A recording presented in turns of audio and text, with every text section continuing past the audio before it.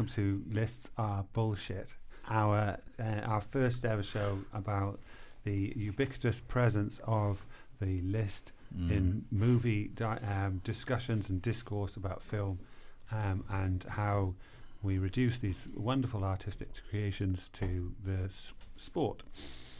And so we'd like to just get lists together and slag them off. And I won't name the names of the author or the publications, but because I don't really want to be that guy. But I do want to slag off their lists. So and as this is our first one, we're going to go with opening title sequences in cinema history. The best 10 opening title sequences in cinema history. I've already got a comment about that. Okay. How can you limit opening title sequences to the best 10? Which is like, what? There are so many awesome ones. The whole point of a title sequence is to be awesome, surely. So, well, I'm sure that is part of the reason to have a title sequence is to increase the awesomeness factor of your film. Yeah. Well, I mean, they put a lot of money into these things, and in the history of the last 100 and whatever years of cinema, there's been some spectacular. But I mean, that's kind of the point, isn't it? How do you reduce anything to the best 10? You know, how do you do the best 10 thrillers? How do you do the best 10 action movies? It's just like, well, you do it by being an asshole,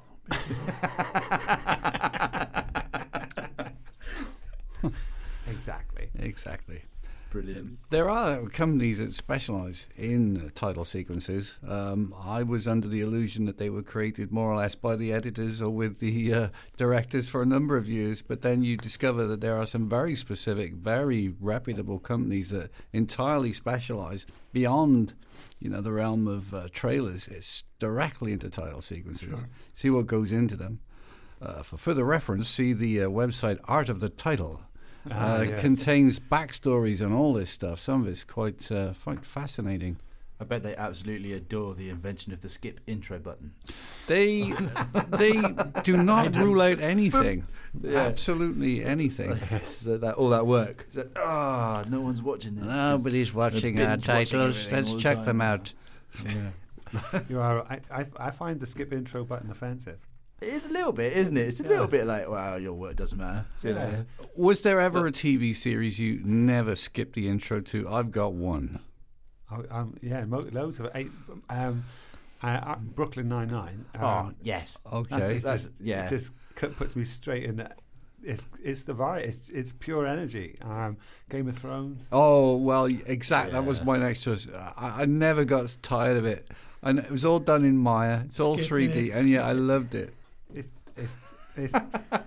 I never skipped the intro to Community. Did anybody ever watch Community? No. It's a sitcom. It's an American sitcom. It's silliness in abundance, really, but it's good laugh. Yeah, Chevy Chase. Chevy Chase. The one right. But if you're watching sequence after sequence after sequence of these, you just can't sit through the title sequence. No, true. It's 5 times in a row. No, it's a ritual. It's to get your head in the right frame. It was a cute thing about the Game of Thrones title sequences. Little pieces were added along the way each time with each new episode for those really, people who were into it. And there's a new knob and a thing rotating there, another button, another wooden castle pops up out of nowhere. All the detail you ever required from seasons 1 through 7. Yes, indeed. Look, that wooden dragon wasn't there last week. Yeah. Seasons 7 through 10, they just didn't bother anymore. It's just stick drawing. Entirely. It's just Starbucks. Saul did the opposite. It's just a carousel of them. Better Call Saul did the opposite. It got more minimalistic. Yeah. Less and less and less of it. Very which true. I really appreciate. Cut that down. That was a very special track. Did anybody hear the whole thing? It's about 5 minutes long. No. It's worth a play. My son cracked onto it, and then my daughter, and then the whole family started playing this thing, and it just made it into playlists, in the car. All right, what we got? What's the list here? Okay, what's on the list? Back to the actual topic of the podcast, rather than just like waffling intro button. It's not waffle. All right. So the 10 greatest opening title sequences, right?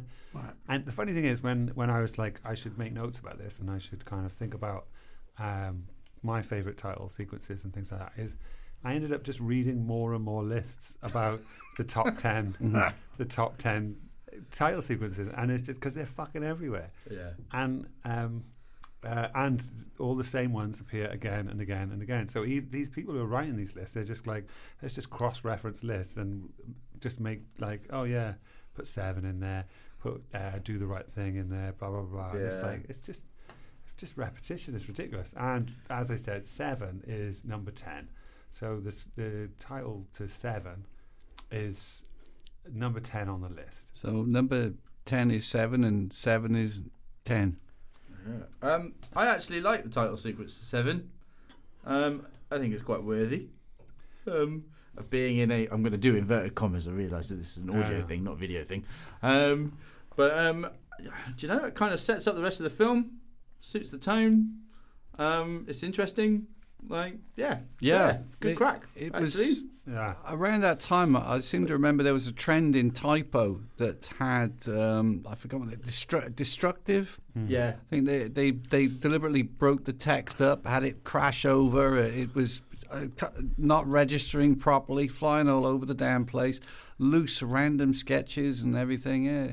It was almost like looking at student animation back in those days. Like, you know, absolutely. So it made you uncomfortable and ready for anything, and that's exactly what you need to do with Watch 7. So it's kind of suited. I did wonder if it was timed to the music as well, because it seemed to work very well with that. Yes, it was the. I can't remember who did it. Is it the Dust Brothers who did?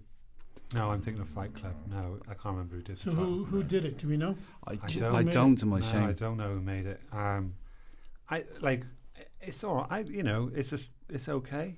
Yeah. Like, a 10 on the list. Yeah, whatever. Like I say, it does set up the tone pretty well. It's like, it's lo-fi. It's glitchy. It's all those sorts of things. It doesn't really like move me or excite me in any way. It's classic Fincher though, and being dark as hell. Yeah. My chief complaint with that film was, I just kept wondering if I don't know if you felt this. Just wanted to turn up the exposure on everything. I just couldn't see half of what was going on. Yeah, you got to be in a black room to watch it. I get it. Yeah, fair. Wow. No, I agree with you. It's just like, it was good. Yeah. I quite like it. Should we give it 7? Give it 7? Yeah. Give it 7. Yeah, pretty much. Sure, Yeah. 7. Fair. Why not? All right. So number 10 is 7. Number 9 is Casino Royale. Oh yeah. It's all black. Are we talking the original or the no, original? not the original. No, this is the 2006 Martin Campbell film. I thought this was terrific. It got away. Not that I'm justifying that all by itself, but it did kind of get away from half-naked ladies, who were very popular at Pinewood, even when I was there. You know, I saw more than a few from spoofs, and they're wonderful. But it did sort of part ways, and it used that. I forgot the name of the car type as the motif. And it was brilliantly arranged. And I think the production designer was Peter Lamont. And I remember just being blown away with it, the way it sort of, worked. There was, if I got one fault with that title sequence, the bit where the crosshairs move over the Queen of Hearts? Yes.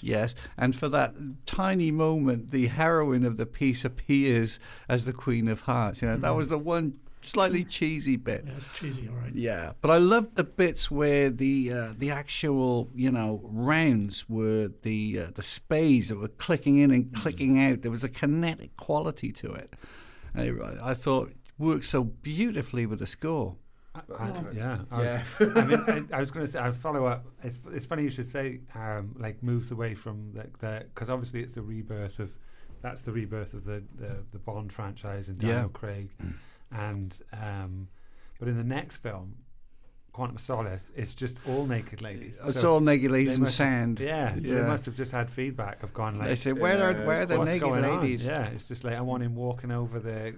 It's just like breasts for mountains, and it's just straight the in there. hips, Quantum of Solace is butts, kind of like the answer to the backlash of like misogyny. Well, It came from like, there's not enough naked women in this Bond film. But that's the weird cycle of the Craig franchise, isn't it? That like, it kind of starts off like trying to be kind of Jason Bourne, then it goes down this kind of Quantum of Solace, which nobody really liked, but I quite liked it. Then it goes back another way, then it goes to Spectre, which is like, no, let's do old-fashioned Bond of like, I just kiss a woman and then she wants to sleep with me, and then she's killed, and then I go get in my car and it doesn't matter, and it's just like, what the this fucking nonsense. Yeah. But like, I mean, James Bond title sequences are like, when you think about great title sequences for films, the James Bond one is, it does exactly what you want from it. Sure does. It sure does. Like Goldfinger. Yeah, it takes you into It's a world. fantastic title sequence. Yeah, isn't it? Yeah. I think Goldfinger's better than the Casino Royale one. Oh, yeah, me too. Absolutely, I agree. The thing I like about the Casino Royale one, though, is that, as you mentioned before, just to build on that fact, the fact that it's kind of like the rebirth of Bond, as it were. It's just kind of it was almost an homage back to the original Bond title sequences, Exactly. like your Connerys and your Roger Moore. Roger Moore, thank you. I was going to go with Dalton, but I was like, I don't know why I did that. He did do two Bond films. He did do two Bond films. Whatever you might want to say about them. But that homage back to it, it's that familiarity, but with a kind of that modern twist to it. So it's kind of like bringing in the old Bond fans and then being like paving the way for new ones who were watching the Jason Bournes and other espionage films at the time. And I think it sort of married that generational gap quite well in a title sequence. It's not really something that you see very often, or something that a title sequence gets the opportunity to do very often. Yeah. You know? I always loved the prelude to them. They'd always give you, the film would introduce Bond all over again, and then it would kick in with that title sequence. My personal favourite after Casino Royale is You Only Live Twice. I just thought with the volcanoes and with the Japanese umbrellas, and I just loved that. It's only about Nancy Sinatra about 2 minutes and 16 seconds long, but I thought, my God, this was sumptuous, Didn't have Shirley singing though. No, I know. It was a small departure. They got Nancy in for one gig. But interestingly, when we go back to the original point of like, how do you even narrow it down to 10? Yeah. I mean, we can have an ridiculous. entire discussion on 10 James Bond title sequences. Oh yeah, you really could. And because there's just so many of them. Yeah, And 25 really in there. good. Yeah, and some of them are like incredible. they are kind of pieces of the way they meld animation and film and kind of graphics and layer it. And it's always been like this really experimental and but you used to go visually. to the movie to watch the new title sequence as part of the experience. Yeah. Who goes to watch title sequences these days? That's the thing. It was experiential, right? Yeah. Like entirely. Yeah. Really sold it. You could have a whole podcast just on James Bond. Yeah. Do you know? Yeah, That's crazy. you could. Sure could. The scores themselves, they're always, for a long time, they were always number one when they came out. They were beautifully marketed. The casting was flawless. Yeah, man. All right, what's next? You're done with Well done, Bond. Viv. Thank you. Bugger Bond. Bugger Bond. Do the right thing. Hey, I don't remember that Oh, one. It's, Was that popular, Bugger Bond? it is basically I've forgotten the name of the lead star now. What's her name? Rosie. Is it Rosie Perez? I don't know. It's one of these ones that I'm not overly familiar I've forgotten with. her name. She's the one with the crazy voice. She's all I think of is Charlie Sheen said if he had to be in the room with Rosie Perez, he'd go straight back to heroin. I think it's Rosie Perez. He'd go back there anyway. Rosie Charlie Perez. does have a turn of phrases, no doubt. Yeah. But actually, she dances in front of the brownstone buildings to a Public Enemy. That's right. It's very dynamic. It's and I suppose it sets up the tone of the film, and it sets up her character as this kind of very strong ferocious character, I suppose. Really, I don't really have a huge amount to say about it because like it's pretty cool, but it's not like when I think about the magic of kind of setting up a film. It's just like I think it goes back to the Seven thing. Like it's pretty good, like it's worthy of a title sequence. But then, does it elevate? No. The idea of what you can do. It doesn't take us anywhere new, does it? Not really. No, it's. I mean, I suppose you talk about it borrows from music video aesthetics of the period, which is quite interesting. So it feels like you're very much part of the in that cultural period of time. It throws you right into that, which works. Like I said, it is not a bad title sequence. No, it's not. But like I feel like that's one of those title sequences that makes it on the list because it's on a lot of other lists. And so when I'm doing my research, I go, I'll watch it. I go, yeah, that's pretty good. It's really on a lot of lists. So. Yeah, but like, I don't give a shit, to be honest. What do you think? What is it about it that these people are seeing? I don't know really. I think when I watched it, it was kind of. I noticed that it kind of built as it went on, which meant there was some kind of effort that went into actually making it. It wasn't just there to like be like, oh, so and so was the director, and so starred in it, and so was the DOP, and so also did this, and then you got like 3 minutes of that. It actually, served the purpose, and it built it in tone as it got closer towards the opening of the film, and so a lot of effort went into it. I mean, it's Spike Lee, so like yeah, that's what he did. But but other than that, I just kind of by the end of it, I was a little bit like, well, come on then, let's get on with the film. But there are a lot of it's in the list because it's in a lot of other lists, and other than that, somebody else is seeing something that I'm not quite. I don't think. I think the tempo is always the key to a title sequence, and it's got to be linked very closely to the ability to read it at the same time. Yeah, you've just got enough time to read it properly, and then it moves on. And then, and then that sets it. And then you've got to find a dance that's simpatico with that if you're going to do it. Just get someone to punch the air. You punch the air at the right time. For 2 minutes, hold it, freeze, move, freeze, I think that may be the hidden key to the whole dance motif as a title sequence. Maybe a couple of jump cuts to a costume change, and then you're winning. Yeah. Yeah, there we go. Well, it does have a certain tenacity of this is my lead, and there she is, just dancing in the with nothing else around her. She's dancing. So there is definitely that to it. So it is enjoyable, but there is nothing wrong with that title sequence. Nope. Like I said, just in the myriad of options that I could choose from. It just doesn't leap doesn't out register. of the no. Yeah. No. All right, number 7, not 7. The Pink Panther. Yes. What a title sequence! That's all I'm gonna say. I love it. I've loved the Pink Panther ever since I was a kid. It's wonderful. It's entertaining. It's captivating.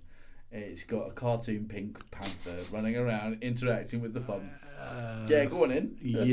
I'll have a bit of that. Well, I actually did the course with the director of that. I mean, for the title sequence. The late great Richard Williams. He was a very entertaining guy. He spent, I remember, the best part of a half an hour talking about women's hip movements. He's all right by me. In a figure of 8. Something of an actor in himself, but I loved the title sequences that he always did. One of my favourites, end title sequence from Once Upon a funny thing happened to me on the way to the forum. Oh yeah, that I thought was fabulous, where he actually used Roman motifs and tiles and patterns, and he synced them with the music beautifully. And there was some roto work where he wrote out Buster Keaton and Zero Mostel and some of the comedic greats, and they were worked into it as well. But when it came to the Pink Panther, because he was schooled by the likes of Frank Thomas and Ollie Johnson and some of the greats in terms of animation, the timing was as you rightly pointed, and the score, Mancini, right? Yeah. Absolutely flawless marriage of the two genres, the animation and the music. Fabulous title sequence. Yeah, I think it's kind of like, it's just mastery, isn't it? Yeah. It captures the entire mood of the film. A whole perfectly. mood of the film. Yeah. Brilliant. So it is. It's got real balls. Yeah. Yeah. There's a lovely little move. I don't know if many people pick up on it. It's almost like a little bit death march, but the panther held his feet for like on a beat. He didn't just walk. I don't know if you guys picked up on that. He walked. He held the step and then walked. Sure. He held the step and then he's almost he's dancing. He's dancing. It's so seductive. And it's got classic comedy gags in it. Yeah. It's just all over it. You just be like, oh, that's just brilliant comedy. It's just the birth of it. So it's wonderful.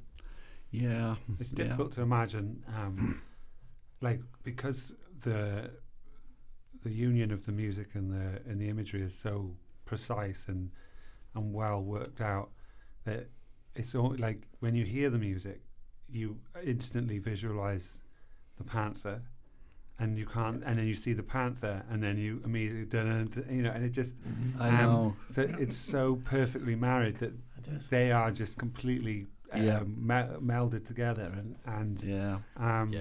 and like I said, it just and sets Peter Sellers comes to mind as well, instantly. It's like he was a jazz musician when he played. I don't think he was at the massive sort of commercial standard, but he was certainly influenced. So when he caught Mancini's score, you start moving to this stuff. The trick to it from an animation perspective is what they call a dope sheet. I don't know if you guys have ever heard of this thing. Very old. It's basically called a dope sheet, so it was a way that the animators couldn't fuck up.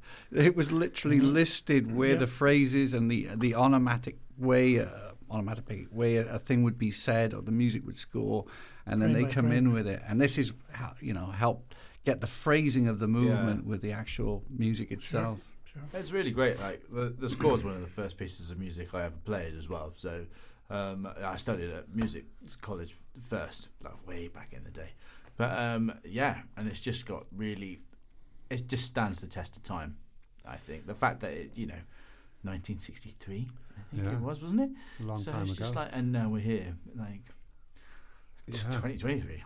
What kind of techniques were used to create No one's this really managed to knock it off in its terms pedestal. of post-production?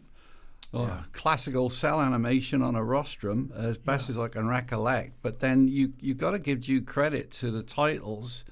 Typo, use of typo. It always seems like incredibly. It's alive. Geeky thing to say. Oh, absolutely.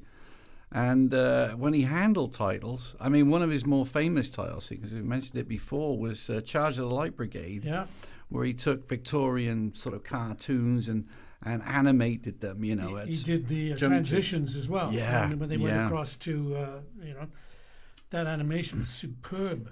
Yeah. Yeah. That's a genius. I can't think of another title sequence really from an animation perspective. The Charge of the Light Brigade one was really fucking good. Yeah. Anyway, that's not on the list. That's not on the list. No, we have to stick to the list. Stick to the list. Because it was written on the internet, and therefore it's gospel nowadays. Oh yeah. But if you the animation title sequences, there's some of the Pixar ones are pretty special, but for me, and it's not on the list, so this is why I bring it up, is Ghost in the Shell. I don't know if you've seen Ghost in the Shell. Yeah. Have you seen Ghost in the Shell? I have not seen Ghost in the Shell. It's manga 90s. Yeah. And it's all of the whole film is about this kind of cyborg trying to find its next level of evolution and all that sort of stuff. But it's the making of the cyborg is the title sequence. So this figure kind of coming to life.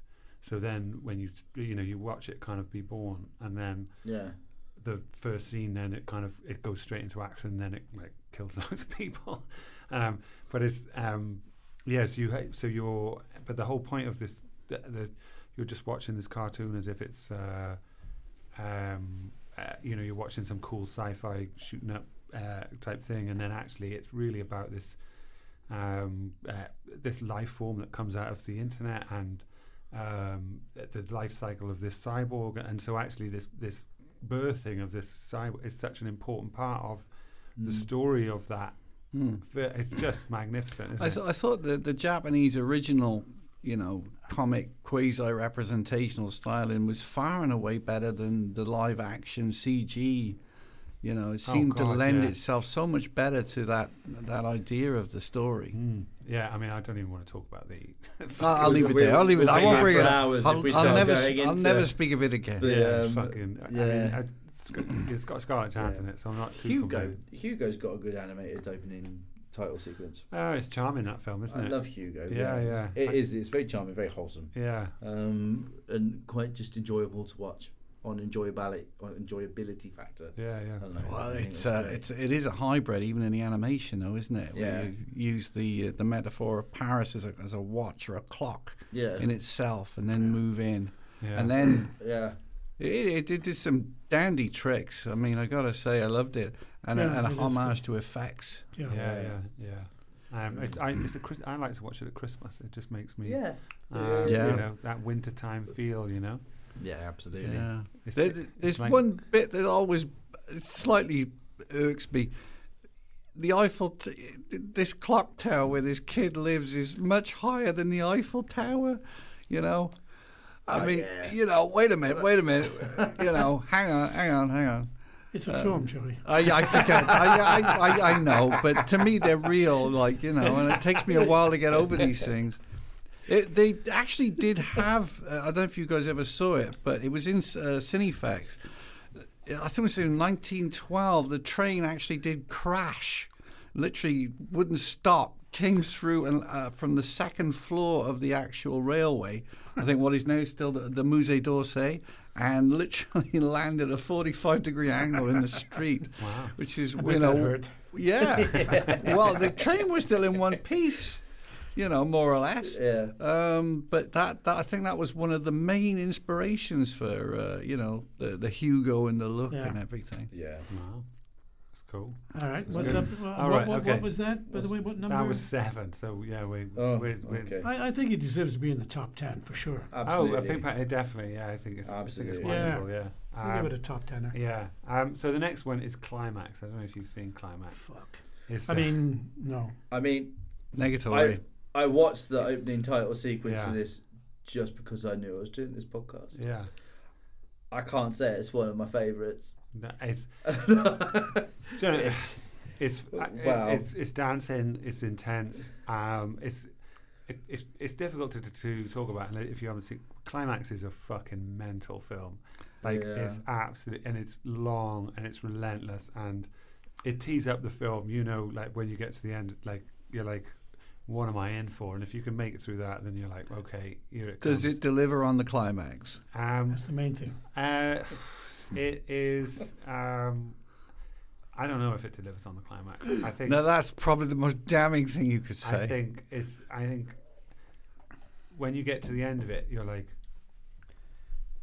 I don't really know what to do with myself now. It's just like I made it. I did it. It's one of the, sometimes it's like it's not that I don't like the film. I actually quite like the film, but when you watch a film and you're like, that was good. I'm never going to watch that ever again. Never. Yeah. You couldn't make, but I actually, it wasn't bad. I just don't want to fucking watch it again. I'm with you. I was like that with The Boy in Striped Pajamas. I just I don't. I'm happy I've seen it, but I'm not sure I want to do it again. Agreed. Yeah. Agreed. That film. All right. Anyway, so number 6 is Climax. Number 5 is Delicatessen. Oh yeah. When was it? Early 90s. So it's kind of very heavily CGI because they've just discovered what CGI was. Yeah. And properly. Well, it kind of mixes it up, really. Yeah, it does quite a bit. Some fascinating cutting, and it's very comedic considering its topic and subject. Yeah, I guess. I wasn't enamoured with it, to be honest. No, I could take it or leave it. There are some beautifully lit scenes that take you in to starts off with the house, at night, and you go into the butcher shop, and the guy's sharpening the knife, and then you got the guy in there who's slapping himself with newspaper so they can be dumped into the garbage, and you slide through the tubes and around, and you come out. It's pretty well put together. It's slick, but so what? Yeah. What can we exactly? That's just what my point. Say about this looks nice. All right. monochromatic colour schemes in title sequences or in films in general? I mean, that one always struck me right between the eyes. It was so bold, and it was almost as though they got this film out of an attic somewhere, and it reminded me of a tintype, like the sepia of it. Yeah. There was something antiquated about it before you even got started. So. I mean, the only other reference I could think of off the top of my head is like The Matrix. It's all green, It is. Yeah. Green and horrible. I didn't even. I was going to say that. It's nice to keep your opinion objective, though. Yeah, I'm always objective. I like it. I'm a big fan of The Matrix. I like The Matrix. I think Not the new one. Fuck me, Christ. Okay, it's cool. So that's what I bad. need to know. It's so bad. I remember. Poor Keanu. I remember watching. I got COVID and I watched Matrix 4 on the same That's day. why you like it. Yeah. I know. I was like fever. You were sick. it was. Well, I was watching. I always have this thing when I'm not very well, and I just go. I want to watch shit. I want to watch trash. Yes, you nailed it. Yeah, but I didn't realize. It's like I felt like watching Matrix 4 was worse and a worse experience than having COVID. Oh my god, that's a quote right there. Yeah. Watching The Matrix 4 is worse than having COVID. It was fucking horrendous. I've never seen it. It was just embarrassing. Was it the Wachowski sisters? Yeah. Sorry, no, it was only the one because I think the other one Right. left and said, "I'm not doing. I'm not this." doing another one of these. Yeah. It's like Probably for a reason. yeah, because Yeah. I mean, realistically, they the first one is good. Second one is like too long but like there's good stuff in it, and then the third one is like, oh come on, and then can we even care at this point? Yeah. And then the fourth is just like, oh for fuck. How much slow motion bullets can you take? Yeah. Right. That's the Matrix to me. They didn't really graduate from that one gag, really. No. That's it. How many? Oh, wait a minute! slow-motion There was the bullets can bit you where take? he's running around about 100 guys on a stick, kicking each one in the face as he goes. But in CGI. In That's CGI, So is it yes. more of a transition you than the mean it wasn't- graduation? It was. I didn't even know. It didn't even try to be real. Oh, some of that stuff is so bad. I can't remember which. Is it the third one or the second? It's just it's the third one, isn't it? Yeah. It's so bad. It's like He didn't even try. it's to computer make it game. realistic. Yeah, it's worse. Like if I was playing the computer game with that graphics, I'd be disappointed. I think the computer game of that film had better graphics than the film itself. Look, Yeah. I'm Because just, it's games design. I'm and just going to give a shout out because I've actually had to work with tentacles. Those wavy tentacles, they were impressive. Oh yeah, but that's in the first one. They never- With, you know- No, I'm going to the third one where they were machine gunning these things as they were breaking through the real world that was the fake real world. They do that in the first one as well. Yeah, they do. Yeah, but the tentacles in the second one, I think maybe because of the amounts, but those that So we're talking impressed about me. Tentacles here. and- Yes, yes, we've tentacles. Moved from top title I know, sequences I to know. top Alright. tentacle scenes. I've gone It's down a different podcast altogether. All right. I've gone down a rabbit hole. Let's leave number 5. So number 5 is Delicatessen, and number 4, The Shining. Yes. Yes. Well, for a start, you have a filmmaker here, which helps. Yeah. And all of these openings are brilliant. This is a really fucking great one. Yeah. And Jack and the family are off to the big house in the beautiful mountains to hide away for the winter where he can really focus on his book and become a big-time writer. Yeah. It's And such escape a wonderful setup for this film. his alcoholic addiction previously. Oh, we don't talk about that. No. It always reminds me of going to Aberystwyth. I'll tell you for why. Holy If shit. you've been there, guys. You're on this road, and it winds, and it keeps on. You could go to London twice in the time it takes you to go to Aberystwyth, but this winding road, it reminds me so much of the opening of The Shining. I've driven there. It's just like, wait, this is too long. It's going on too long. Something bad's going to happen, and then you meet Aberystwyth, where all these people live on the edge of a bathtub.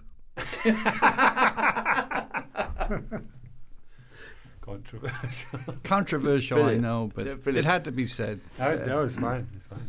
I love it. It's a I great think open it's to a great brilliant. film. I really like the mastery, and I just think that the fact that when you watch it back, it looks like they've dropped a couple of frames and stuff per second, and it just has that wonderful quality to it, and it just draws you in even further. It's just What I I'm gonna mean, gush a little bit. It's just wonderful. that was one clean, clear chopper shot from start to Yes. finish, Yes, it and was. a guy was there while the guy was flying, and he was flying the camera simultaneously. One smooth take. How come we don't see any shake? Or it does look so smooth. It's slicker than snot on a doorknob. It just flies into the film. Like how anything How? special in there? Yeah, wide angle lens. A really wide angle, like no Yeah. poster When was it? stabilization. No. Yeah, You don't need it. just skill and a wide-angle lens. I think Yeah. done. Giant forearm. Okay. Yeah, massive forearm. you- E-man sized. Well, don't get me wrong. I've seen a few chopper shots from period films, and you're looking at a little shake. There's a little jigger in there, Yeah, well, unsurprising. It is, but it's a big wide shot most of the time. I don't know. Maybe they were playing with some axis stabilization at the time. I Maybe I don't If know. Viv would know, he's done more chopper camera flying Yeah. than anybody I've And ever it was known. a side bubble, with all the equipment that you could possibly have at the time, and the rig has stabilizer on it, but Yeah. it's only so much. Yeah. As soon as you start to get beyond like 30 millimeters, you're going to see it. Yeah. Of course. Although, you get up there when the sky is still, when there's not much wind, and you shoot it. And you have a damn good helicopter pilot who really knows what the fuck he's doing, especially ones who are in Vietnam. Those are the best. Scary in itself. Memo to self. If you're going to fly, fly Vietnam. Fly Vietnam pilot. Vietnam pilots. Yeah. We always used one. Yeah. Yeah, great. Yeah. Because they are crazy, Yeah. Tell the folks back home that about the near horizontal or vertical. Oh yeah, well that was we were shooting in Buffalo, New York, and the pilot came in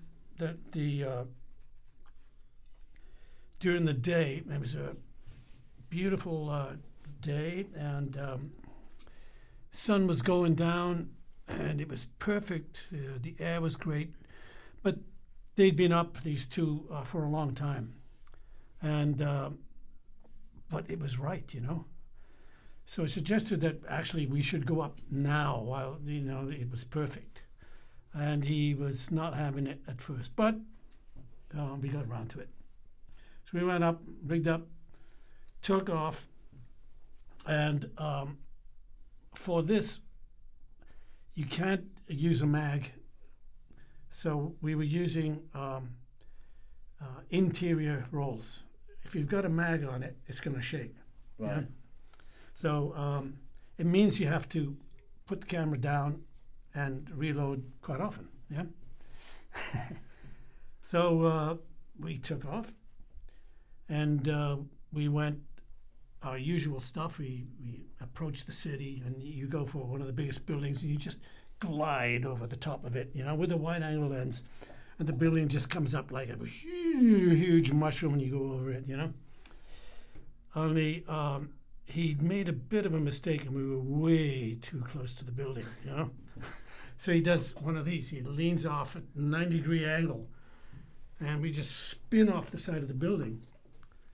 And looking back at the footage afterwards, you could see people in the offices looking up at us, coming at them, expecting us to collide with them, And then we came over the Tesco's kind of the version there, put down there to reload. We had no permission, by the way. We were supposed to be happening the next day. And we take off there and go over this park, and we cut this kid's kite cord. So we've got this kite cord running around the props. And then, my favorite part is the sundown shot. So we're hurtling down the river over to Niagara Falls. Okay, this is Buffalo, New York. The falls are just there. Yeah.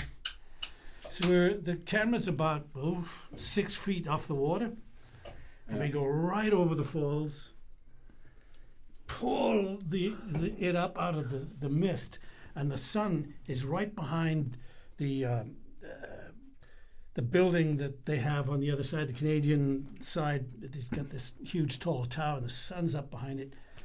It was just incredible, you know. So that was a nice day shooting. And we didn't get arrested. It's always good. I love your stories. Don't Always get end arrested. with like, and I didn't end up in prison, so it's okay. I love it. Yeah, and we managed to hide the body, and we put the drugs in the fake leg. And this guy was a non-pilot. And we wouldn't fly with anybody else but him. He really knew his shit.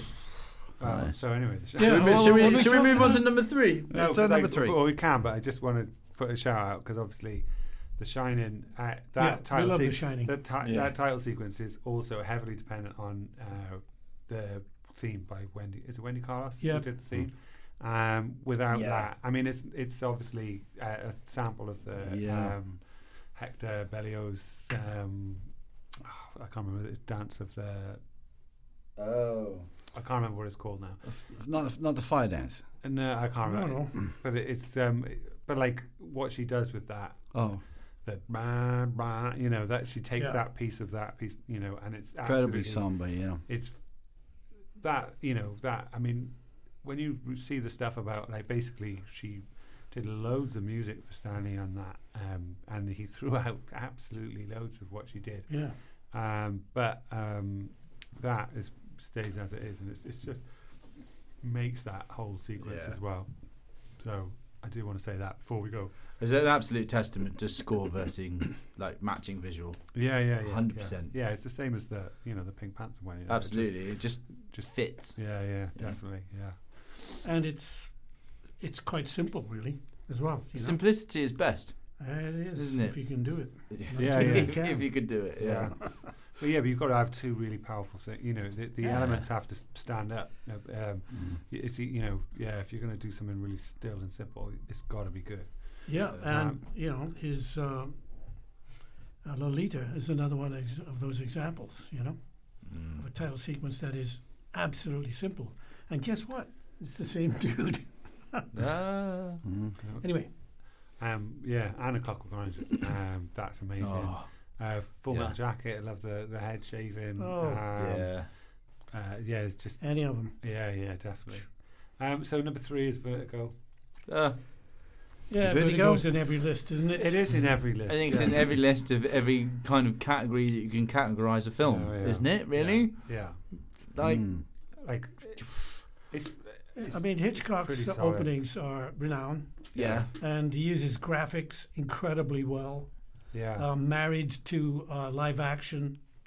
And this is a prime example. And there's always, the dolly zoom two shot, which is featured. He kind of did that before the trombone was possible, the trombone shot, by breaking the set. And I think he did it first in Psycho. Yeah. Incredibly innovative stuff. But that was a kind of, one of the hidden hallmarks of a Hitchcock film. I remember in Los Angeles seeing his original drawings, for the birds. And I was struck, the camera views, the drawing, the rendering, everything was so perfectly set. It was like, this guy's not going to miss. This works here, it's going to work when you get it on film, provided people don't deviate too much. You wouldn't let him. No, I was going to say, no, he's not famous for leniency, is he? Supposedly treating actors like cattle or cattle like actors. I forget which. No, that's overblown. But I mean, as far as the DP is concerned, from Yeah. Rear Window, you can tell you which brick is which side of the frame. I mean, was that much of a nitpicker? The other thing as well, I mean, the color on Vertigo. Yeah. That's some weird. Yeah. That's not normal color. No. That's not earthly. But at the same time, it preserves the everlasting beauty of Kim Novak. Yeah, and I think as we're talking title sequences and stuff, it kind of matches again as with any good title sequences. It really does sell you and set you up. And the use of the graphics, the use of the graphics, which is I think it's one of the earliest examples I've seen of graphics being used to elicit that kind of psychological response into film watching. But he used that quite a bit, actually. Yeah. He really was an innovator. Graphics and stuff was great. North by Northwest, I think that's got fantastic title sequence. I think I maybe even slightly prefer it to Vertigo, the title sequence, because just the energy of it, and then the buildings. You've got that exterior of the building, don't you? With all the lines in it, and then the graphics are laid in it, and that's right. And then it becomes, you see the reflections of the people in it, and it's beautiful stuff. And the music to that. The score is absolutely superb. Yeah, it is. Guys on it. Yeah. So number so I mean, he deserves to be in there. Yeah, definitely. Number 2, Enter the Void. Now, have you seen my note? I saw your note. So why don't you give your note of Enter the Void? Yeah, please do. And I'm going to give it shit. That's my note for Enter the Void. So what are you doing? My note is fucking amazing. Are you serious? It's fucking amazing. It's awful. It's fucking amazing. Oh, it's not. Oh, good. We have an argument. It's fucking banging. Okay, ding ding, round 1. It's fucking brilliant. All right, why is it brilliant? What's it's the fucking intensity of it is just like what are we seeing? It basically is typeface. Just so all the credits just kind of in this really kind of just incredible kind of pacing of like pulsing and chopping. And so you just go in, and then the credits, every single one is a different font. It's all kind of like fonts of like Chinese fast food stuff, and it's just like, and it's just like it's like being in a rave. So it just opens up this thing with this kind of pounding drum and just flashing credits and lights, and it's just like, and it goes on for like 3 minutes, and it's just like holy and then it drops you into like this kind of mad sequence. It's there just are several opens of that genre, all of which are pretty astounding in terms of editing all that shit together. You got a frame by frame to that shit. Yeah. And design quality and all that stuff is extraordinary. However, it's too much. That's the simple thing. It's too much. You watch it and it assaults you from the second of that. And I get it, shock factor. Yeah. That's fine. There's only so far that you can push shock factor. How does it relate to the film? Do you know what, Viv? You haven't seen the film? No, I haven't. This is a gut reaction. Okay. It hit me, and I was like, no. Immediately, my whole being was just like, nope, I hate it. Maybe I'm a little bit biased because I've got like I've got a partner who's got epilepsy, so flashing lights just mess me up. But it's too aggressive for me to even start to think about what the message is in the opening sequence. It's just like, okay, cool. Like, I think would be just fucking loving this. He'd be like, yes. Yeah, well, that's exactly what he lived for. Fucking aggressive. He'd live for that. And he's featured already in this list. Yeah, with Climax. With Climax, and I have to say, I appreciated the Climax. But like, I mean, Open Mind. It wasn't my favourite. The idea that it's fucking Gaspino, like again, in the top tens, and the idea that Gaspino can have 2 in the fucking top 10. No way. Get the fuck out of you. No, and this one. Well, this was rated number what? No, this is number 2. Number 2, and it was just a series of really aggressive, flashing typography in my face. It's cool, and it was just like, well, I'm not really willing to sit down and watch your film now. Well, I'm always like, I should show this film to my students, right? Because basically it spends the entire like hour and a half just like looking down So it's all shot on this kind of above. Everything's shot from above. Because Right. this guy gets murdered, and he's kind of like trapped as this kind of ghost, and he's watching his kind of friends and stuff, trying to deal with the aftermath of what happened. The stinking body. And it's like, it's really interesting. It's really creative, and I'm like, I've really got to show my students that. And then at the final sequence, you fucking drop down into this vagina, and you just see this massive cock just pounding away inside, Nice. and then it fucking splurts all over the. It's just like, well, I'm never going to show that to my students. Why not? Can you It's imagine? hard. Yeah. Can It's you perfectly imagine? hard. But yeah, a crowd divider there, Yeah. apparently. Yeah, definitely. All right, well, we'll leave. Well, and then Number 2, nah. all right, number 1. Odd choice, I would say. That's good. Catch Me If You Can by Steven Spielberg. Okay, well, this was clearly a homage to Saul Bass, and, Yes. and it used a hell of a lot of devices that were common to that genre. Yes. Very much a love letter to the whole genre, and I think it's a beautiful film. It's really masterful, lovely story, But great. it's not Saul Bass. It's not Saul Bass. No. In truth, it's gone the digital route because there's a lot of work in there, but it certainly borrows the stylizations and it uses much of the motifs. And I really like the typo. I'm trying to remember who did the score on it. John Williams. Oh, I'm resting my case. John Williams, obviously, yeah. But I think in the same way that Saul Bass was being sourced for the titles, John Williams, I think, was clearly going to Mancini, possibly even the composer for Taxi Driver. I'm trying to remember his. Sorry, I'm trying to remember his name. Somebody pick it up. Yeah. Someone on IMDb. Anyway, IMDb! Oh, no, you should We've know lost our this ability stuff. to retain knowledge. all I Bernard say- Herrmann, I beat you guys to it. Yeah, you're a quicker than little bit my of thumbs in little the bit of internet. Bernard Herrmann, little bit Yeah. of Mancini, Yeah. and so Williams homages them, and Spielberg homages that genre. But if you're going to go And- for number 1, how could you go for a homage? That's exactly what my point was Yeah, going to be. It was like Wow. it's great, it's entertaining, it's I really enjoyed watching the film, brilliant. But number 1, It's not Saul Like- Bass, and it's not Mancini. It's just fucking nuts, isn't it? It's just Yeah. like, what are you thinking? No, yeah, but Like- there's some subtle revisions in there that I do believe Saul Bass and possibly not so much Mancini, but would have liked. He would have found the animation easier. Yeah, I He guess would have so. found some of the processing easier. He Yeah. would have adopted it. Saul did Goldfinger. Saul did Yeah. Grand Prix. But like, My absolute favourite Saul is the opening titles to Spartacus. It's not bad either. Roman typo, Alex North score, and Yeah. again a beautiful melt. I was not able to not hear that score. Wandering around. yeah. The main sites in Rome. It's just bedded in. You cannot look at their sculptures, their statues, or anything, and not get this vibe. It's fantastic. When's the last time you saw the open to Grand Prix? Just a few days ago, but prior to that,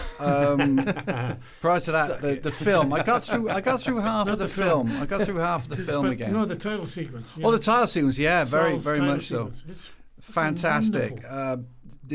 Something to say about the composition here, because the placement of the typo relative to the frame, and I think we talked about it. It is not. It's not. We're not talking 16:9 here. This is a really wide, son of a bitchin' shot, in the intro. And I'm not entirely sure the process. And obviously it's rostrum stuff, but he's mixing.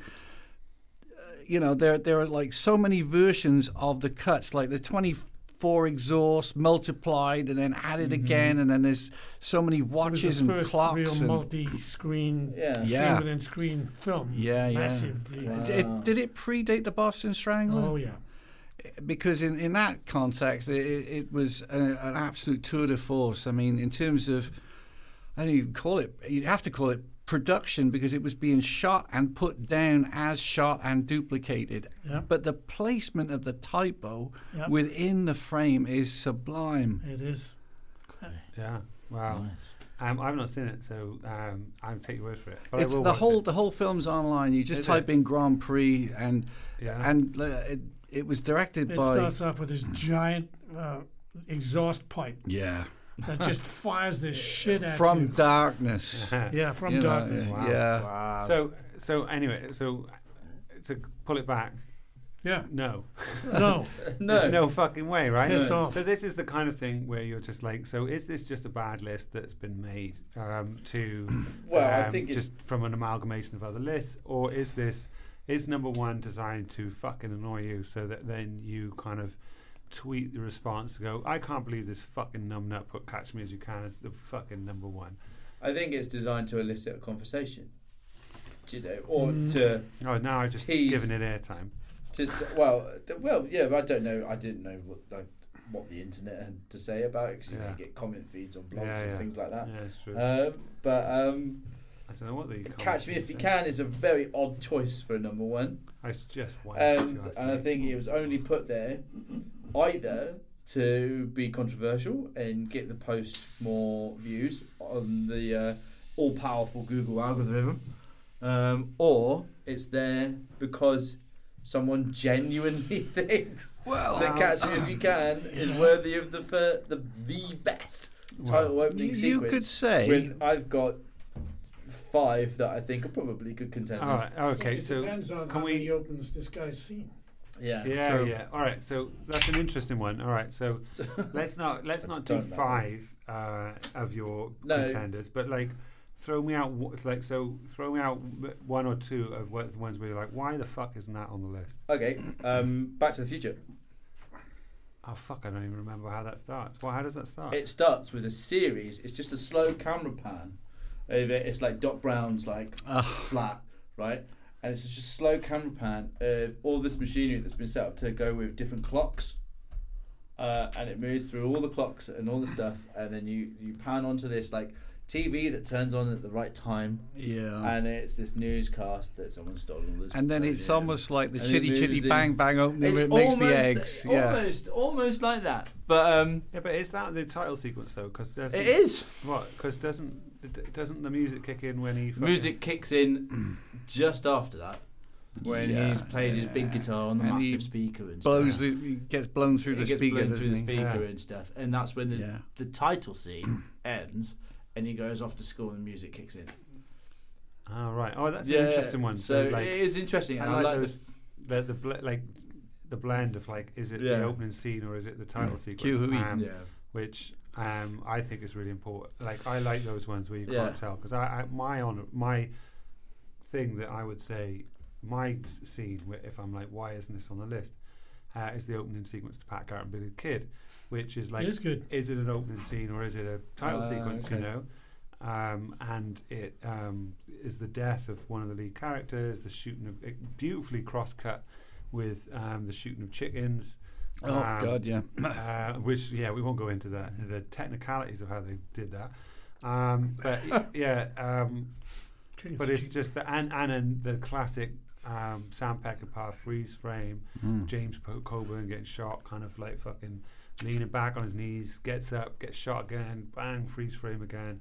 I mean that he's just got a wonderful sensibility of like how to weave things together in the opening title sequence. So you've already got by the time you kind of get into it, you've already know 3 of the backstories. Yeah, he also did that. I always the titles in The Getaway. Oh, it's fucking amazing. The titles. that is he would hold a key title, or hold a key frame, and then give it the title. Yeah. Which I always liked as a device. It's incredible. Fucking the Wild Bunch. when yeah. it's like, only then used like a filter on the freeze frame. Yeah. You know, yeah, that's just beautiful, isn't it? Yeah, I mean, I always think of it as well when he did, the bit where McQueen gets out of the jail and he cross-cut it. It's incredibly innovative. He dives into the local lake with Ali McGraw, but rather than just show that, you have him standing and just getting used to being back in society, and then you cut to these snippets and the score by I'm trying to remember the name of the guy. just kicks in. Just kicks in at those key times. And then you cut to them both coming in through the door soaking wet. Yeah. He was such an innovator when it came to editing and lent that to the titles like crazy. Yeah, it's opening. Quincy Jones. Quincy Jones. Oh, I love Quincy. wow. Yeah. Yeah. Do the title for The Getaway, yeah.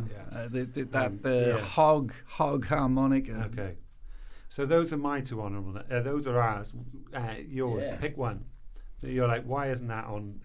How can you not name this on the list? Well, I'd go with an ancient one, really. One I saw as a kid. It was first brought out in 1950. It was old when I saw it, 1953. Ben-Hur has got this terrific opening title sequence. It's got a huge aspect. It was shot in Super 65, and I was lucky enough to see it quite literally on the big screen. And the title comes up. The music was created by a composer and film composer. I'm trying to remember. It begins with an M. That name will come to me. But yeah, it literally just came up on the backdrop to Michelangelo's creation, Ben-Hur, and it boomed in. And then it did this slow pull-out. It just took my breath away. I've just never seen anything like it. The combination of the music, and bear in mind, this is just a painting. It's just painted plaster. It's nothing.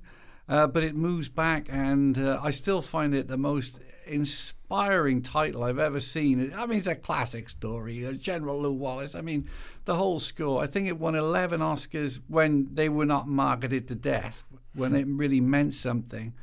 That it was flawless. A curious thing as well. Obviously, I had it on VHS. Then I got it on DVD, and I thought on DVD it looked kind of poor. The sets looked like sets, and it didn't look that great. Then I got it on Blu-ray. Then I saw what it really looked like in the restored version, and the sets looked magnificent. And I've screened it in different aspects in various university theatres and looked at it again. And it is just stunning. It's absolutely stunning. There's some brilliant matte painting in it. There's some brilliant construction in the shots. And for me, that one will always go down as a great title sequence. Cool. Brilliant. Viv? The original Ben-Hur? Oh, not definitely the remake. The remake. No, I understand that. Yeah. The original Ben-Hur also has a great title sequence. What? The 1959 one or the Cecil B. DeMille, the first one? Yes. How come you're not talking about the 2016 Jack Houston? Because it's terrible. It's a completely cynical vision or revision of a classic. The composer was Miklos. I'm glad it tanked. That's all I can say. Miklos Rosa, yeah. It's like Fast and the Furious with chariots in it. Think about. You've got something there. You have to do a title sequence for a film where the protagonist is an unreliable narrator, a middle-aged French literature professor who moves to New England and writes under the pseudonym of Humbert. He describes his obsession with a 12-year-old nymphette, Dolores Hayes, who he kidnaps. God. Who he kidnaps and sexually abuses after becoming her stepfather. Now, design that one for me. Pass. Wow. I do. Just got a prior engagement. I do remember the letter from Stanley Kubrick in the exhibition. Yes. Where he's basically like, everything he did in that film he toned down, and then he's still got loads of shit, and then he's like, if I knew I was going to get that much shit, I would have just done I would have gone fucking full in there and just absolutely, he's just like devastated that he just got all this shit. He's just like half. I mean, obviously, it's a delicate tightrope to walk when you're. It's an incredibly delicate tightrope to walk, and it's walked incredibly beautifully and well. Yeah.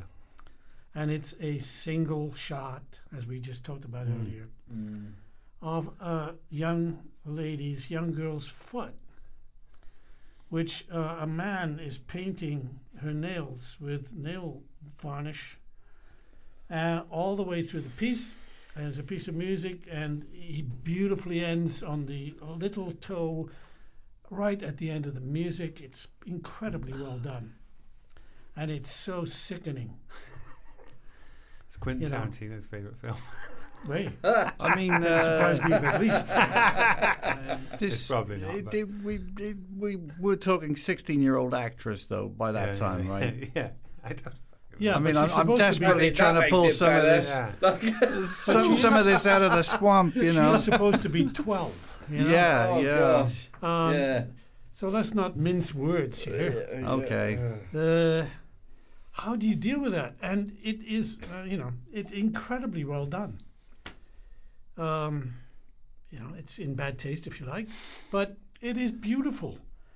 And it is such a simple answer to such a difficult question. Yeah. Give it 10. Number 1 for me. Cool. Wow. Well, it's Fantastic. beautifully shot, and the nail painting looks great. And it's just and you can do it in an hour. Yeah. And you can do it in an hour, and for a fraction of the cost. That's You a know. fine choice, Viv. A fine choice. Anyway, All right. that's it. That's us. See you all later. Bye. We all fully discussed the opening sequences. Opening sequences. Oh, that's what. No, Title sequences. Title sequences. Title opening sequence. sequences. What's coming That's next. All right. Okay. God knows. All right. Right. All right. All right. Later. This list is bullshit.